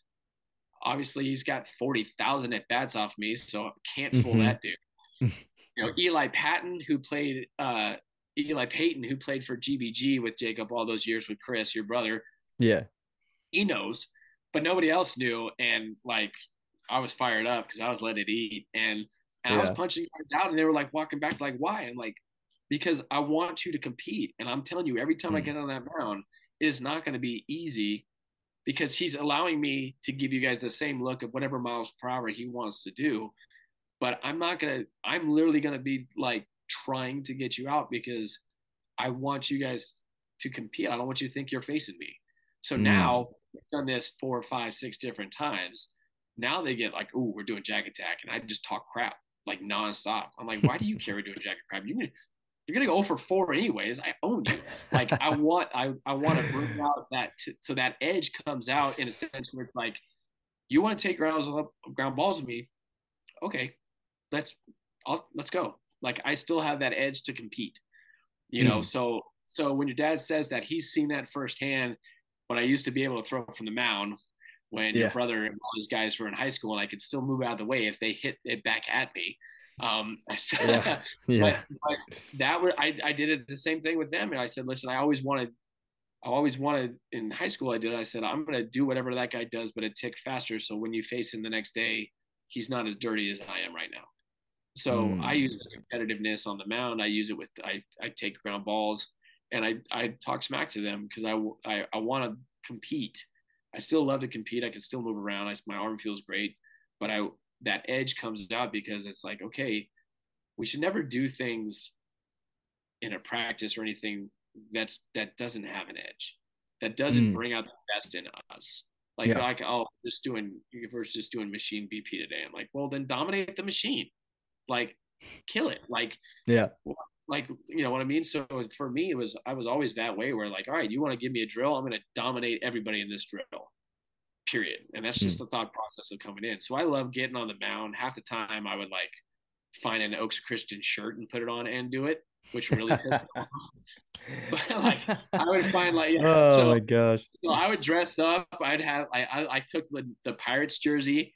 and with a big black, it had black and yellow, and it had a big T on it, and then I would put an Hmm. N next to it when we were playing Newbury Park, and I would go out and Oh pitch my against them, gosh. run my mouth to Ben Martz and run my mouth to all those guys, and be like, "This is it, this is it." So I do the same thing with these guys. These guys love it; Ugh. they run their mouths back, but that edge definitely still comes out as long as this guy still stays good. Yeah. I'm gonna keep doing that because I love it. It keeps me young, keeps my heart pumping, but it's also a really good tool Hmm. for them to have something to because I if they don't get a hit, if they they punch out or something, I'm letting them have it as they walk back to the dugout. Yeah. I'm just all I'm like, dude, I have 44. That is embarrassing, and everybody laughs, and it's fun, and I don't do it to like just everybody has a good time with it, but Hmm. it's a way for me to be like, all right, nothing here is going to be. I'm not throwing you BP so that you can just tee off. Like Yeah, we're yeah. legit at bats. Good luck, because Well, I'm coming after you.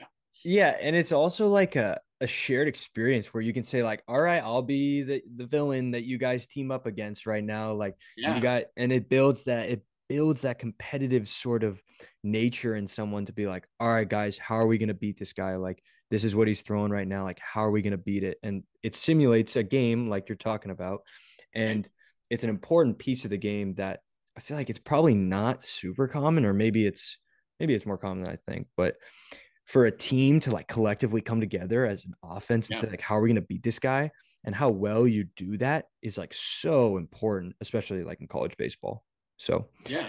Well, yeah. anything you can do to create competition is Yeah. always going to bring Yeah. out the best in people that are competitive. Hmm. If you're not competitive, you're probably not playing D1 baseball anyways. Yeah. So, Yeah. but like if you anytime you create like all of a sudden like we play inter squads, we've done 3 or 4 inter squads, and that's been good baseball, but it's the beginning. But as soon Hmm. as we said, all right, hey, winner gets this meal, the losers have to clean up the field, all of a sudden it's a completely new experience. The energy goes through the uh roof the because incentives. just the incentives because you created competition Yeah. other than we're just doing an inner squad. Oh, the stats don't matter. I'm just going through the motions. No, no, no. You're going to run a lot if you lose, and all of a sudden, like, oh, I'm hitting my spot. Like I'm getting this guy out. So like Hmm. I always felt like, man, any time that we can do a practice or be in a practice situation where we can enhance the competitiveness, like we're Hmm. gonna get the best out of our players. We're Yeah. like, yeah, we're gonna get them going for sure. It's kind of building that game within a game mentality, like Yeah, because that's kind of what baseball really is, right? It's like you're kind of just playing a game with yourself as the greater game absolutely. is going on, right? Like Cat you're and just mouse, back and yeah, forth. yeah, Absolutely. yeah. You're just playing against yourself at the end of the day. Ah, Yeah. yeah. I love that though. I love that. I had to ask that, you know. No, yeah, for sure. I've got two questions left. The first one Okay, is if you well, I guess if you didn't play baseball, but I'll ask if you didn't coach baseball because you already played. So it's like right. if you didn't coach baseball, would there be anything else you'd do? Or if you didn't play baseball, I guess, would there be anything else you'd be doing? I think it'd be really difficult for me to not do anything. Like, I mean, just like your standard baseball player answer, like, yeah, I golf. Yeah, I it's mean, like that's what else just would you me. be doing? Or Like, be playing, like, try to be a professional pickleball player. Something, it would have to be something competitive. I honestly, I mm, think that's what helps with coaching is the competitiveness is really me trying to make players as best as I could possibly make them. So the competitiveness is always about it. So if it wasn't coaching, yeah. I'd still be really trying to compete at something Mm, and going all in on it. Like whatever it was, it would be it wouldn't be a job. Like it would be something athletic that I could do that I could compete with people at a high level. mm. That would be something that if I wasn't coaching, that would be it. Whatever that looked like at age 44 or whatever competition that is, that's what I would be doing. Just because I would want to push myself to compete and be good at something. And Mm. I love pickleball, by the way. That game is awesome. I just learned that like a year ago. You And mentioned I that, yeah. I it haven't picked it up at all, but it oh my looks gosh, it's really awesome. interesting. It's Yeah. really interesting, and it's like there's all the rules you got to know, but it is fast paced. It's a lot of fun. It's Mm. especially if you like ping pong. It's like a giant ping pong table. It's pretty awesome. So Yeah, seriously. I love Oh my it. gosh. Yeah, I mean, golf's good too. I love golf. yeah, I mean, golf, it's so funny. Like ping pong is like every minor leaguer is at the ping pong Oh, table, like and stuff, and then absolutely. every pitcher is golfing, and it's like, all Yeah. right, like I got to do something, with the guys, Right. I got to pick one of these at least, right? Yeah. Um, the last question I have for you, and you're gonna have more of these as time goes on.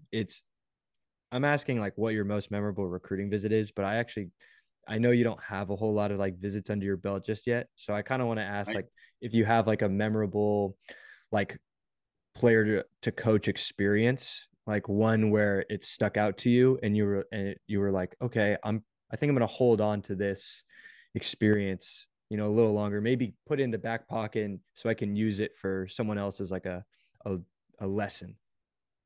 I think when I look back at it, I think there was other than coaching Jacob, for all Mm-hmm. the years now getting an opportunity to coach him Mm-hmm. in college. Um, the one experience I had that sticks out to me was a 4 year period with one particular player, and that was Max Muncy at Thousand Oaks High School. He ended up Mm-hmm. being a first round pick for the A's, and probably one of the when we talked about the adjustments I had to make as a coach, like he is the founder of those adjustments on how to deal with an incredibly talented player at such a young age. Where at first I was so freshman year, I'm easy on him because he's a freshman. And he's playing varsity and he's a dude. Like Mm-hmm. he's our right fielder. And so you're like just watching in amazement, like how he can go out there and compete as a like legitimately compete in the Marmonte League as a freshman, which is pretty tough to do. Mm-hmm. It was really would have been tough to do year in the year that you guys played. I felt like high school baseball when you guys played. That first year that I coached was unbelievable. Like the talent level was crazy. It's Everybody had pretty D1 out there. arms. It's pretty insane. Yeah. I never coached for the next 4 years. I never had that experience that I had with that first year. It was Mm, so good. Every team was good. Every mm, team had high quality players. So I have Max his freshman year, his sophomore year. He's starting to gain a little bit of steam about who he is. He's starting to get really good, and I'm really hard on him mm, because because I feel like he's not living up to his potential because he's not. Sometimes he looks out. He's lazy. Sometimes or what I would consider would be lazy as for him. He's working and it looks like everybody else, but I know how good he is. He could be better if he was working harder in a mm. sense. But to Yeah. nobody else, it doesn't look anybody else. But I'm looking at a guy that could be a superstar, and I'm feeling like he's not living up to that status. But in reality, he was doing what a 15 to 6 year old kid should do. But I saw it differently. Mm, So then junior year, and we are just like pounding heads because now he's a Team USA guy, and it's just like we are just going back and forth. He's one of our best players. It's the 2020 season, so it gets shortened up. We only play 8 games, but the whole fall and everything is just a grind because I'm still on him to mm, to be what he could be, like the possibility. Then comes his senior year, and I finally just said, like, maybe it's me. Maybe mm, the reason why I don't feel he's getting to a certain point is because I'm being too hard on him. Like I am not letting him flourish because I'm on him for everything he does that I don't like. mm, Why are you glove flipping every ball to second base when all you have to do is take it out of your freaking glove and just hand it like why does it have to be a glove flip? Why does it have to be behind your back every time? And every time you do it, I'm saying something. mm, And then his senior year came and I from the get-go, I just said, you know what? I need to adjust. I need to adjust to this kid. If I want him to do something and I want him to mhm, be great, obviously what I've been doing over the last 2 years is not been successful on where I think he should be. Now he's done great. He's been amazing, but it wasn't because I was like got my arm around him, giving him love. So mm. I went full opposite and I started doing that. I literally I remember the first day of fall ball going, Max, you're pretty darn amazing. I said, I think you're going to do an amazing job this year. I think you're going to, and he just looked at me like, whoa, that's, don't usually talk like that. And I said, you know what? I got your back. And every time he would glove flip, I never say anything. And every Hmm. time he'd throw up in my hack, I wouldn't say anything. I would just be like, just Max being Max. Like literally saying that he can do those things because he's confident and he has this ability that he has to do that. And even though I don't like that he does that, he knows it, and eventually he stopped doing it. He started doing it out of it because I would just look at him and he was testing me in a sense where like, is he going to yell at me now because I glove flipped? And I wouldn't. And then all of a sudden, our relationship completely changed that entire year. And Hmm. that was one of the main things when you talk about experience with a single player. I looked back and said, it was me that whole time. It wasn't Max defying me. It was the Yeah. fact that I didn't put myself to be a better coach and a better mentor for him in those 2 years. I let him down. And that opened my eyes to everything that I'm going to do in the future is based off of that, because it became more about me adjusting to him rather than me trying to force him to adjust to me. Mm-hmm. And that philosophy, I think I'll carry for the rest of my coaching life. Just that experience and what I learned from that to be like, because from that senior year, you're probably not going to find two closer coach to player relationships than we had that year. Hmm. And it was just me just showing him love and saying, you know what? I'm a huge fan. I always have been. I've just been really bad at it. And I think that experience, his senior year and what he did and what we did as a team was super special. Not only because we were able to have such a great season and win ICIF championship with that group, but it was also just eye opening to me because we were like, man, yeah, that was me. That was me that whole time. Hmm. And kind of a cool thing to experience that and be like, we talk about learning from your failures. I'm like, man, this is, and I apologize to him and I apologize to his dad. Man, I'm sorry I was so hard on you guys. Like I wanted Hmm. him to be great so bad that it took away from his experience, and I apologize if his high school experience wasn't as good as it could have been. But we had that senior year, and that changed everything for me as a coach on how I viewed what a coach should be, and even more importantly, the coach, mentor, fan, friendship, like bond, everything that we have now that I Mm-hmm. wish could have had longer, but I was in my own way. So I know that's a longer answer than you thought, but It's a great that answer. yeah, that experience was really shaped me to be a completely different outlook on coaching just from that single person. I mean, that story just tells me in such a beautiful way that we're all human, and Yeah, like you finally realize that it's like, oh, I'm dealing with another human here. Like I need to understand the relationship a lot better as opposed to right, just like how good I can be or how good I can coach a person. You know, right, like how can I like do what I'm good at, and apply that yeah, to this person and absolutely, then they just accept the things that I'm good at. It's yeah, like how can we build a relationship? That's really what it is. Like yeah, building relationship. Like the coach player to coach relationship is so important. for sure, That's an awesome story. I like that a yeah, lot. I mean, yeah, and obviously someone who like watched you guys kind of from afar, I would have never known about that, but right, the fact that you tell that story, it's like it's amazing. But also it's probably not the first time that's happened, yeah, in all of coaching, and it's important. It's important for players and coaches to get on the same level. And like you said, it's kind of it takes time, but it's like a communication thing too. Like that's a huge thing. yeah, Wow. for sure, I love that. That's a great story. That's the most like in-depth story that I've gotten for sure in terms of like a player to coach experience. No doubt. Usually the coaches are just talking about like, oh yeah, like this kid's dad sucked. And like right, every single coach is going to have a kid that's dad is just like way too involved, and you're like, right, yeah, that happens. But that's awesome. cool, Wow, Jack, that's all I have for on my end. I do want to give you kind of like I guess like a last words, maybe just to like kind of bring it all home. Maybe if you want to talk about just GCU as a whole, because this is about GCU as well. Um, if you want to just talk about, like maybe something that you see in your guys' program that you think is maybe special compared to others. Right. Because I think every program's different. Every program brings a different um, just sort of approach to the game, but also to the day to day. Like I'm Right. talking about the relationships. So if you have anything, I'd love to hear it. Yeah, I think, Grand Canyon's always been special to me.